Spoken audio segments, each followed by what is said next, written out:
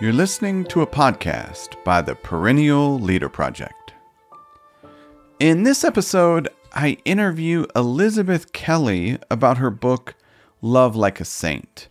We discuss the concept of saints, our mutual fascination with their lives, and each person's unique call. We also explore the virtues of patience and love and get into the lives of several saints. The conversation concludes with a discussion on cultivating the skill of learning to love and defining wisdom in daily life. One quick announcement before we start the episode. After producing the podcast for around 3 years now, ad-free, I've decided to start a Patreon page to hopefully help keep the podcast ad-free for years to come. I'll put a link in the show notes to learn more. All right, without any further delay, please welcome the wise and gracious Elizabeth Kelly.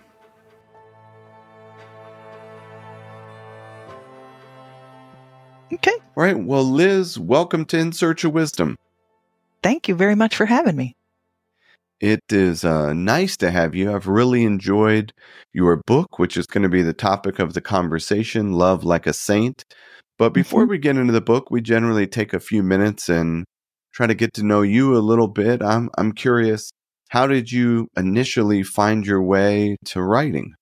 You know, I always wanted to be a writer. When I was little, my parents had this writing desk. And, you know, a lot of girls would be out like playing with dolls or their cooking sets or whatever. And I was always sitting at that writing desk and writing my little stories. And then I think, you know, it just happened really organically in high school. And about that age, I started to learn I had a real facility for that. And I got some encouragement. And I ended up going and doing a master's degree in writing. And I always thought I would write fiction, and I have published some fiction, but a gentleman saw something that I had written on prayer one day and called me up and started recruiting me to write more about the life of the Spirit and spiritual things and my faith life. And I found I had a real facility for that and a real joy in doing that work. So that's where my first book came from, and then the second book. And so it just kind of really organically blossomed from the encouragement I had when I was young. And it was just such a desire of my heart always to write. It's always been one of the great joys and one of the ways that I really pray. Nice. And it's so nice to hear that there was encouragement, you know, there along with this joy for it. Probably a standard follow-up question that I ask most guests to share a bit of wisdom with the listeners of. I'm always thinking of the listener that is maybe discerning their particular, you know, way in life. Maybe it's a fork in the road. Maybe there's many paths before them. You know, how do you think about finding your way? Any thoughts you could share with the listeners? I do. I have tons because this was a really important thing. I can remember coming to a crux where I was trying to decide whether I would go to law school or if I would do an MFA in writing. And my father, who was a judge at the time, and like I have sisters and brothers who are attorneys, they all married attorneys except for, you know, one brother who's a priest, you know. And I was talking to my dad about it. And I said, you know, I just don't know what to do. And he said, you know, as you would make an excellent attorney. He said, you love to make arguments. You're a really clear thinker. You would be very, very good at that. And I thought he was kind of finished. And then he said, but when you write, he said, I don't even know where that comes from. And he said, that to me seems like something really special. And in that moment, you know, my father gave me such affirmation that not only was I given a gift that was different from his, you know, but that it was very special, it was unique, And he was giving me permission to choose a completely different path from the path that he chose. And law would have been in many ways a much more secure path. Trying to write and speak and all of that, it's a tough gig, and it doesn't always pay very much. And, there are a lot more question marks. And so in that moment of just being validated in my gift in that way, that was really huge. And I think those are markers to look for. In my case, because of the kind of writing that I do, we would consider it, in my faith, we would call it a charism, a gift that God has given you. And it's a gift that God wants you to use, not only for the benefit of your own soul, but for the benefit of others. And so you start to look for that evidence. And, I would get people who would contact me and say, boy, what you wrote about X really helped me, So there was affirmation that I had been given a gift. It brought me great joy. It helped me to grow as a human, but it also helped and served others. Others were benefited when I was active in my charism.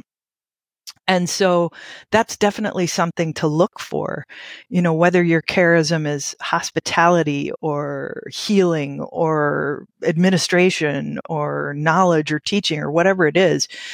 You will, I think, experience intrinsically a sense of self-forgetful joy. I can write for hours and the time just goes and I don't even know where it goes. There's a kind of self-forgetful, almost playfulness with God that I experience. We're co-creating this thing together. But also then the fruit of that work goes on to serve other people and to help other people. So those are two really big things to look for. Yeah. Well, thank you so much for that. That's a great intro into the book here as well. This is primarily a philosophy podcast, and we cover a lot of different things. But we try to start from a very basic level, identifying terms and maybe defining terms and things like that. So I thought we could, for any listeners that might not be familiar, I thought we could just talk about, the word saint. How would you describe a saint? In a technical aspect, I think it's someone who lives virtue to a heroic degree. So, someone whose life is very tested in some capacity and is able to make the loving choice despite that.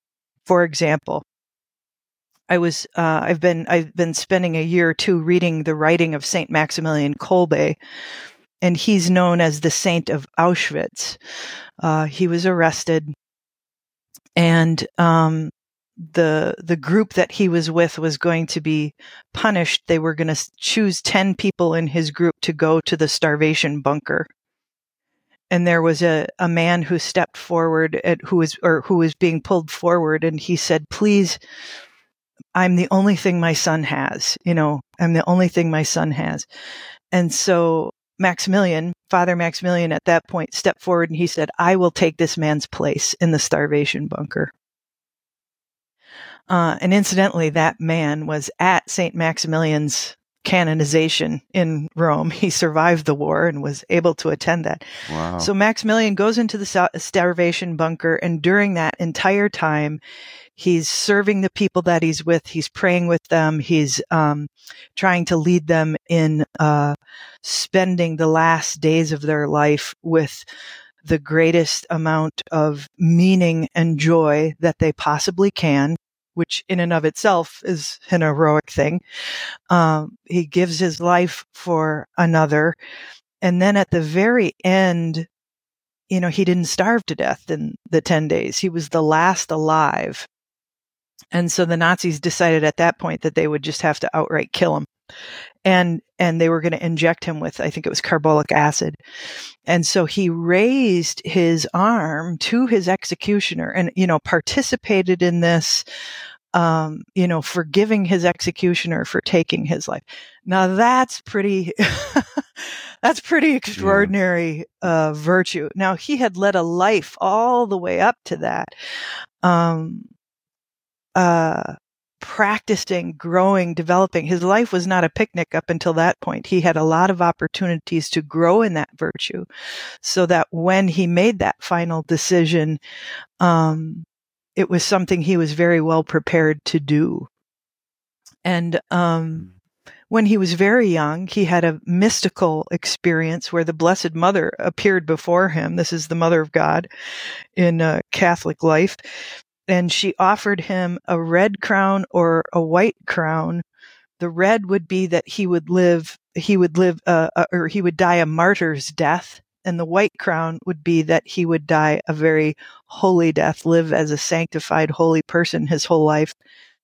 And she said, you can choose either one. And he said, I'll take both. He was just a little boy. So, even as a child, he had sort of an extraordinary capacity to step into that river of grace and receive an extraordinary, heroic amount of grace such that he could live such an heroic life. So, I think there are a lot of saints that we can point to. Mother Teresa, for example, she did not give her life as a martyr, but she gave her whole life as a servant to the poorest of the poor in such an heroic way. So I hope that helps kind of clarify the way Catholics think about it. Yeah. It's a fascinating thing, this tradition of, you'd say, like, lives of the saints. We have a couple of those, books around, and sometimes they're written, for young people, but also in, other traditions. You think back to Diogenes of Laertes, like lives of eminent philosophers. This kind of holding up another life to follow or, gain some sort of inspiration. And I think you wrote in the book that, early on you had a bit of a fascination with some of the saints. Could you speak to that a bit? Sure. I don't remember how old I was, but I remember reading one of the popes, and he talked about really the Christian life is the art of being human. That to lead a gorgeous, beautiful human life, the most humane human life that you can, is really something worthy. And of course, he's drawing from the Greeks when he expresses it that way.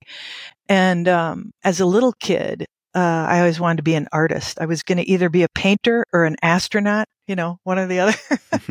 And I didn't quite survive physics. I didn't have the mind for physics, but I always studied art and painting, and that was just very attractive to me. The thought that being a great human being was an artistic endeavor, that there was beauty in it. There was beauty in it. And because beauty is such an introduction to God, beauty teaches us something about order, about the things we were created for. All of these things kind of started to swirl in my head. And for whatever reason too, even in high school, I got really fascinated with World War II. My husband and I are both kind of history buffs around that particular scourge in the world. And there are so many stories to pull from that horror of extraordinary love, extraordinary self-giving, extraordinary sacrifice. And it was a way, I think, that I could begin to make sense as a young person of holding in, this dynamic tension, the capacity to be Hitler or Mother Teresa, and, how do we choose one road over the other? And that, also, it really established very firmly in me. And my parents were very strong about this too. They just talk about how God uses everything. Even the evil can be turned to good. Even the darkness can, he can draw light from even the darkness. And I saw this so much in, especially, the saints from World War II. We think of Saint Edith Stein, who was, sent to the death camps, and many others, or Alfred Delp. I've been reading Alfred Delp lately, just magnificent. He was very involved in the resistance movement and was arrested as a Vatican spy and, later murdered and all of this. But he made this beautiful distinction. He was talking about, we want to live as candles. That is, by burning and giving light, we are being consumed. Our lives are not being destroyed. They are being sacrificed. You want to live like the candle, where your light gives off light, even though it's burning down. It's not a destruction. It's a sacrifice. So I think I found in these voices, in these figures, and, many of them very, very learned, Delp was, a PhD and Ignatian and very studied, same with Kolbe and St. Teresa, or St. Edith Stein. These were incredibly well-formed people. And Edith, for example, was a philosopher. I'm sure you know her work. And I just think, what she might have accomplished in her work if she hadn't been taken so soon. But I love that philosophy and theology uphold each other. And in particular, in sort of Catholic education tradition, you study philosophy before you go on to study theology. It's like you have to have your mind ordered properly before you can go on to consider these higher things. And it's still the case. It's still the case. Our seminarians get a philosophy degree before they study theology. So there's a lot of overlay. Yeah. Yeah, it's so fascinating. I have to say, I love the visual of live like a candle. I think that'll stick with me and probably many of the listeners. An interesting thing I wanted to ask you about is, this idea of lives of the saints, and you're looking at this virtuous life to a heroic degree, as you put it. But then it's not necessarily an exact recipe for us to follow. I made a quote from the book. You say, "What you bring to sainthood, however small or hidden or uneventful it may seem, has been imparted uniquely to you." So this unique call, this unique path that we are, supposed to embark upon. How do you think about that? How do you discern that? Yeah. It's a really Christian idea, the idea of the person as unique, unrepeatable. No one is going to have the same life. No one has the same soul as you. You're like a snowflake. There's not ever going to be another one exactly like you. And so the fact that I may not be able to offer myself to the starvation bunker, I might not have been one of the brave ones who did something like that. It doesn't mean that I'm not called to live a life that is gorgeous and beautiful in all of eternity, and to do what I'm supposed to do. And I think there's great freedom in this Christian notion that you are unique and unrepeatable, that there is work that has been entrusted to you. There's a life that's been entrusted to you that has not been entrusted to any other. Because of that, I have freedom to express what that unique thing is. And it's helpful to look at the lives of saints or other people that we admire, great minds that we admire, to see how they ordered themselves so that, I can order myself to achieve the greatest possible good from my life. And I think sometimes, I mean, especially in this day and age and in our culture,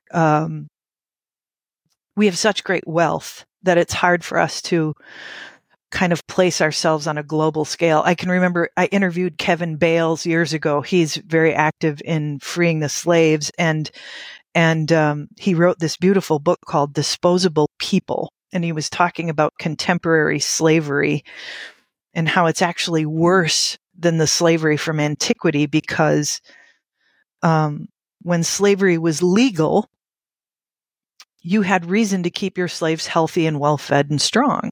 You wanted them out in the field. But now that it's illegal, we just use people up in the slave industry, and then we toss them out and we go steal another person. So he was just talking about this. And in that conversation, he said, if you own your own car, you live in the top, 1 or 2% of wealth in the world. If you own your own home, you're in the top 0.5% of wealth in the world. Given that landscape, I think it sometimes can be hard for people who live in wealthier areas to imagine that they could participate in a kind of sanctified life, but I think there's great sanctification in even the smaller details, the sacrifices we make for our family, the sacrifices we make for our neighbors. Is our home open and hospitable? I mean, we can't underestimate or don't want to diminish the smaller things that we do to live an artful human life. We can't only measure it against people who give up their physical life in a death camp, So we want to bring it down to our daily scale of just the daily choices that we make to achieve the greatest possible good. I don't want to diminish those. Those are really important too. Yeah. Such an important point that is, it's just so easy to forget in daily life. I'm thinking of some of those memorable quotes from Mother Teresa trying to stress that point of, feed one person, simply smile, Right. Yeah. But I thought this could be Carol a good Houselander opportunity. Oh, go ahead. I'm sorry. It seems like we got a little bit of a lag. I was just going to say, Carol Houselander used to talk about, she was writing all through World War II, and she said, smile on the bus. That can be an heroic act, is just to smile on the bus and connect with another human when we have this huge trauma going on. So I like those smaller things that are so much more manageable. Especially when we talk about sort of beginning this journey of trying to live a life that's really sanctified. Yeah. I thought we could maybe talk a little bit about the lives of a couple of the saints that you write about in the book. One lesser known individual, I may butcher the pronunciation of the name, so please help me out. But who is Elisabetta Canori Mora? Elisabetta Canori Mora. That would be the more Italian pronunciation. Just really a magnificent story. She married into a rather abusive relationship, and at the top, I want to be very clear to say, if you are in an abusive relationship, you have every right to protect yourself, to leave, and all of that. In her case, she had this really strong sense that she was supposed to stay in her marriage despite some of the just egregious abuses. He was unfaithful. He was mean. And that she was really to guard, especially her children, from hating their father. But she had a very, very strong relationship with God. She had sort of mystical experiences with him. So again, I just want to be really clear. I would never recommend to someone who's in an abusive relationship to stay there. If you are in an abusive relationship, tell somebody, get help, tell me, send me an email. We'll figure it out. But the cool thing about Elisabetta is that she wasn't in any kind of she wasn't hiding the fact that she was in an abusive relationship. Her friends knew, her spiritual director knew, she was, she was known. This was not something that she was hiding from the world. And when friends and others would recommend to her to leave, she would say, I have been given a very specific kind of directive from God, an option to stay. And that if I stay, there will be great good that comes from this. And so she wasn't a doormat. I don't want to give anybody the idea that she was a doormat. And she even used to tease her husband. She had a very strong sense that he was going to have a real experience of kind of a conversion of life after she died. And in fact, he did. After she passed away, she had a very holy death.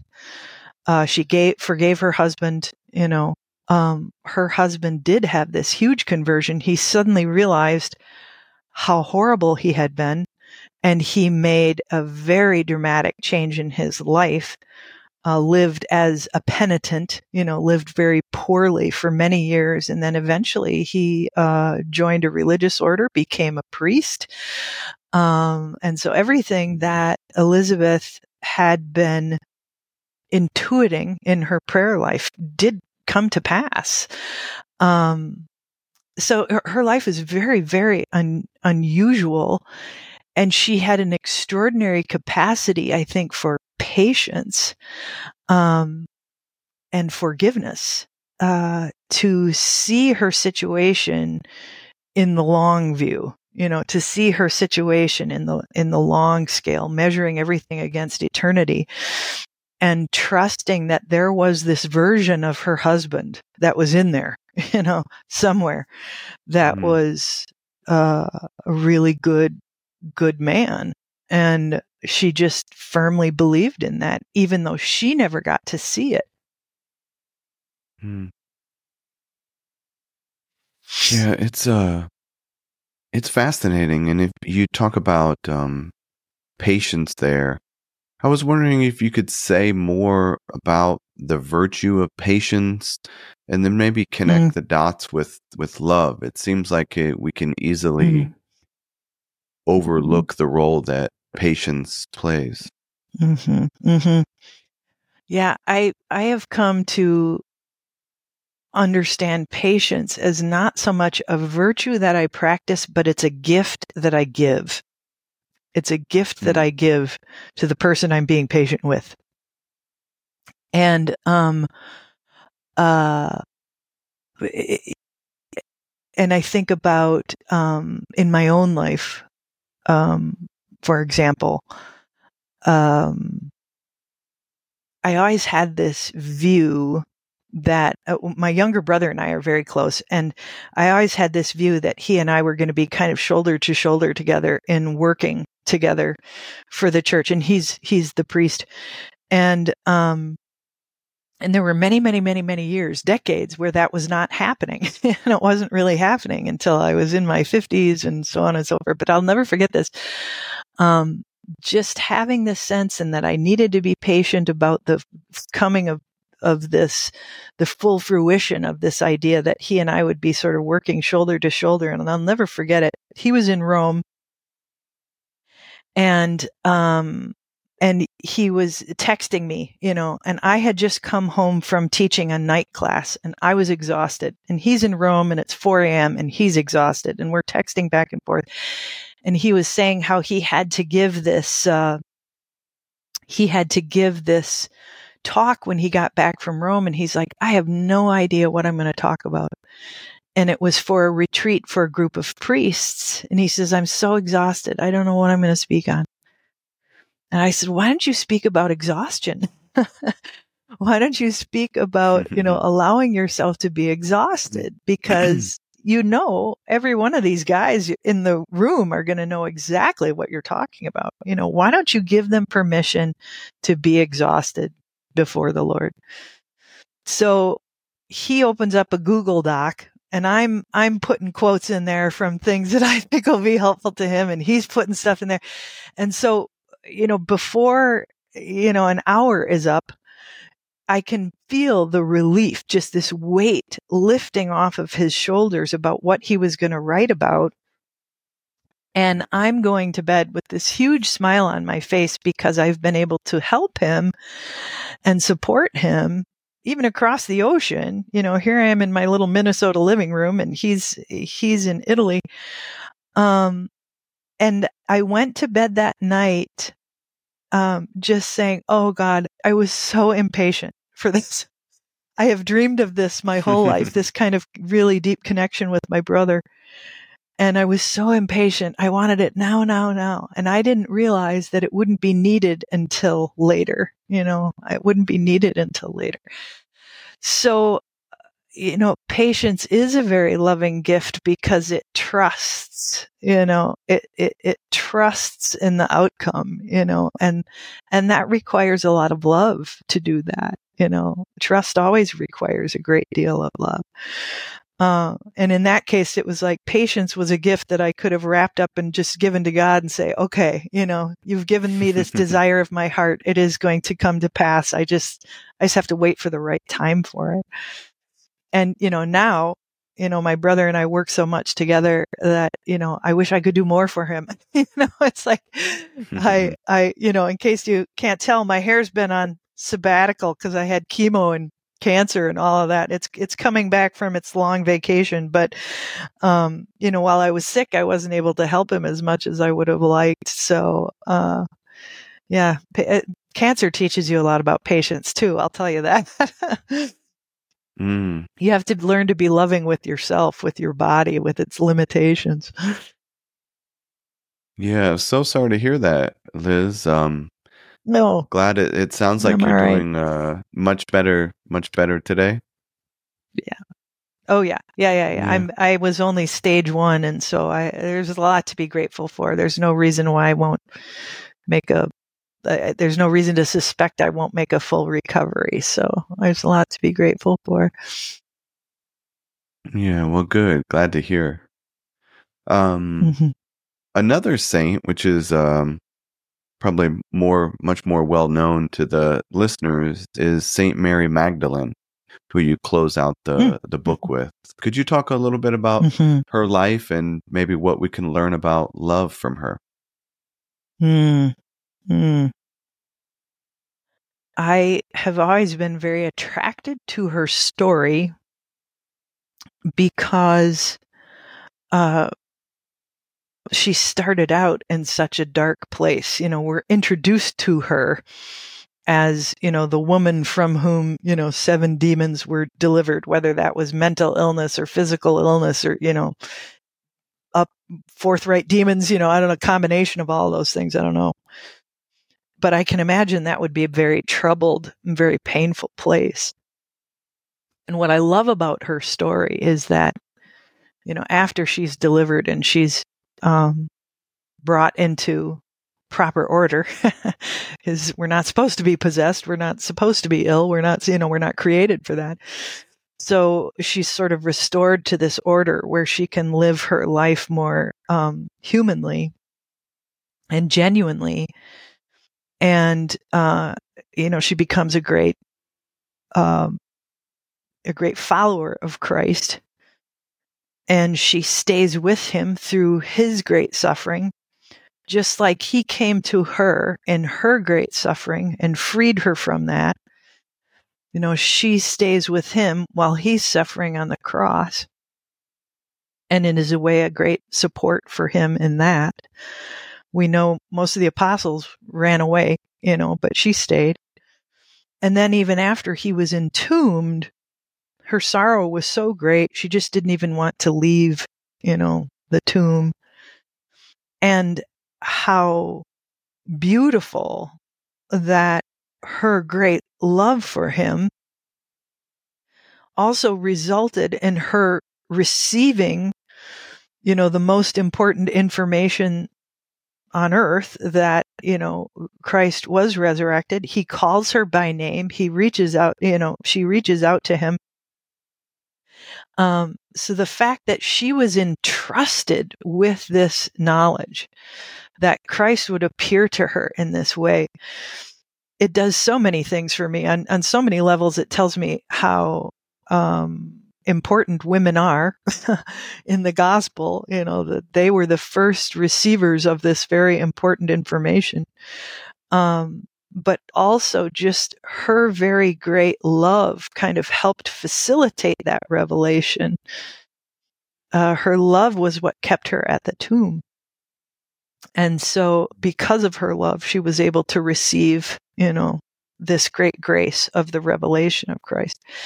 So, I don't know if that's really answering your question, about, love, but I love the tie of her receiving that great healing love and then offering it in return and then receiving it again. It's a spiritual kind of law, I think. The love that we give comes back to us in ways that we cannot imagine, that we can't conjure. When we are generous with that, it's always met. It's always met and received and given back 100-fold. I think about this with my brother. When he entered seminary, I kind of lost him. He was now engaged in this whole other life. And I kind of lost my brother. But what I didn't know was going to happen is I gained 100 more. Now I have all these priest friends that I've met through him. And now it's like I have 100 brothers. I always wanted more brothers. There are 5 girls and 2 boys in our family. And I always wanted more brothers. I always felt like that was unfair somehow. So now I have all of these new brothers. It's so in giving him up and saying, you go do what you have to do. I'm going to give you to your life in the church. I'm going to miss you, but you have to go do what you have to do. But still, it comes back. And I think Magdalene's story teaches us that very concretely. Yeah. Beautiful. I made a quote from that chapter. You include the quote at the bottom: all love is undeserved. We can neither earn it nor promote it. It is always pure gift. It seems like a tough lesson for us here in modern life. We don't always think of love that way. Right. I would add too, I think the human person, because they're human, has a right to that. Has a right to be loved. So we have to kind of keep these things in a dynamic tension. The human person was created for love, and yet love is still a gift, and these two things can exist in this kind of dynamic tension. I think just being human, you have a right to be loved. You have a right to the gospel message. You have a right to know that you were created for eternity. You were created for a beautiful life. And we have to participate in that. We have to learn that skill. We have to learn how to love. We have to learn, the family is the great school of love. It teaches us how to love and sacrifice and how to burn like a candle. You don't burn the house down, but you burn like a candle, and in that way, again, you're not destroyed, but you are sacrificed. And that's the most beautiful thing, is to be used for the purpose for which you were created.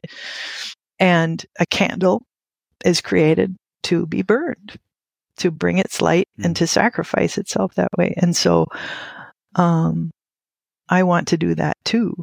I want to be used for the purpose for which I was created. And that is not destroying me. That is sacrificing me. And that's the most beautiful thing I can offer the world. When you talk about learning to love, cultivating in the way of a skill, at the end of the chapters, you have some, maybe you'd call it like guided exercises for journaling and then for prayer. Could you talk a little bit about practices like spiritual journaling and prayer, of how they might help us to cultivate this skill of learning to love? Mm-hmm. I am such a writer at heart. I mean, some people I think hear the word journaling and they go, I would never want to do that. But for me, it's been, I don't really know what I think about something until I've written it down. That's how I process things. That's how I process the problems and solutions and that sort of thing. And so praying in that way, writing as prayer, praying with scripture is just one of the ways that I have learned to facilitate that process, to open up myself, not just my mind, but my soul too, to receiving guidance and wisdom about how to go forward, what kind of choices to make in my everyday life. And for me, prayer and journaling is a lot about just waiting and patience. I want to wait for all the information to come in for me to make the best possible decision about whatever. And I'm not very patient by nature. I just want things now. And so one of the things that prayer and journaling does for me is it helps me to practice and work out that muscle of being patient and thinking things through. Being patient, waiting for information to come through. And it's also just, for me, a very effective way of like sort of pouring out my frustrations or my emotions on the page. And so they're out there and they're not broiling inside me. I have some place where I can put them and look at them and go, okay. So for me, prayer and writing is very clarifying, and it helps to center me. If I'm sort of swirling around with the world, there's just so much going on. There's so much data coming at us from so many different places. Even while we're sitting here, my phone's going off and the dog is barking upstairs and just all these different things are going on. But, especially if I take my prayer time in the morning, it just helps to center me.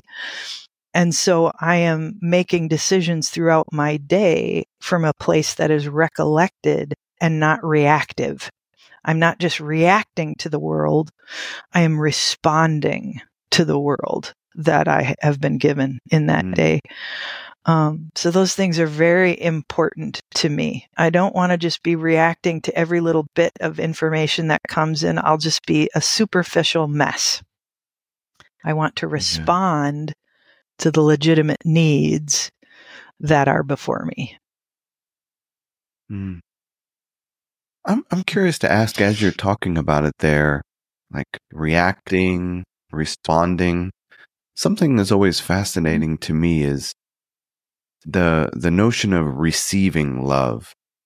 And maybe it comes like the virtue of patience, sometimes like the ability to slow down and receive love, whether that's love from the world, love from God, whatever it may be. It's so easy for us to miss the things that are right in front of us, love being one of them. I think of a story. A girlfriend of mine went on retreat, and it was a silent retreat. And she was there with another woman who was further on in years, had a lot of wisdom and lived experience. And she observed this older woman every morning. She would take a chair out while it was still dark and set it in this one particular place, and she would watch the sunrise. And they were in the country, and it was just this magnificent, there were trees in the river, and, the sun's coming up, and it's orange and yellow and pink, and, and so my friend started doing the same thing. She'd come and she'd situate a chair out there, but she'd always want to, get going back to her room. And the elderly woman would sit there and just wait. She let the whole thing unfold.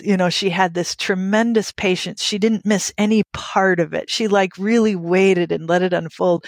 And so by the last day, my friend was doing the same thing, just letting it unfold. And this is a silent retreat. They're not speaking to one another. But at the end of the last day, the little old woman sort of looked at her and gave her a smile and kind of like, you got it, kid. You're starting to understand, give it time, let it unfold, let it, unveil its beauty before you and just soak it in, receive it. Don't be in such a hurry, to get onto your to-do list. And I loved that story. I loved that woman was teaching her just in her example without saying a word. And that one of the gifts my friend took away from that was just to be patient in receiving the beauty that is there for you, that is given for you. And it really helped her. And her telling me that story helped me too. Yeah, I love that story as well. I appreciate you sharing it. Mm-hmm. Our time has flown by here, Liz. We've made it to this final wrap-up question that we asked most guests, which is around wisdom. How do you define or think about wisdom in daily life? So what comes to mind around that? Yeah, well, from a Catholic perspective, I really love the definition that Father Wickham uses of wisdom. And he says that it is to carry interiorly the resurrected Christ in all things. So another way that you could interpret that would be to remember what I'm created for, to remember what I am created for, and to move through my day from that understanding. And to live kind of from an eternal perspective, looking back on this day at the end of my life, am I going to be able to say I've achieved the greatest possible good I could from it, even in the small daily things, So for me, wisdom is really responding to, operating from that place that understands what I was created for. Beautiful. Well, thank you so much. And that is a great way to wrap up the conversation. Again, your book is Love Like a Saint. I highly recommend it. Are there any other books or websites that you might like to point our listeners to? Sure. There are a couple of talks on my website that are free, and that's just lizk.org. And if you go to Speaking and Events tab, there are a number of talks on there. And one is from Love Like a Saint. It talks about a beautiful young woman. Oh gosh, her name's escaping me. I speak about her all the time. Benedetta, sorry. Benedetta, is a blessed, but she lived in the 60s or she lived right through World War II and into the 60s. Extraordinary young woman, suffered a chronic progressive illness. So if you suffer from one of those or you care for someone who does, her story could be very helpful to you. Blessed Elisabetta. Oh gosh, there are so many books. I wouldn't know where to begin. But if you want to learn more about the saints, that might be one place to stop off. Nice. All right. Well, we'll link your book and the website in the show notes, so it's easy to find for folks. Great. Elizabeth Kelly, thank you again for coming on In Search of Wisdom. Thank you. Thanks for having me. Thank you for listening. I hope you found something useful. If so, I encourage you to put what you heard into practice. If you're interested in more podcasts, meditations, and courses on the art of living, consider checking out our daily newsletter, Perennial Meditations on Substack. Until next time, be wise and be well.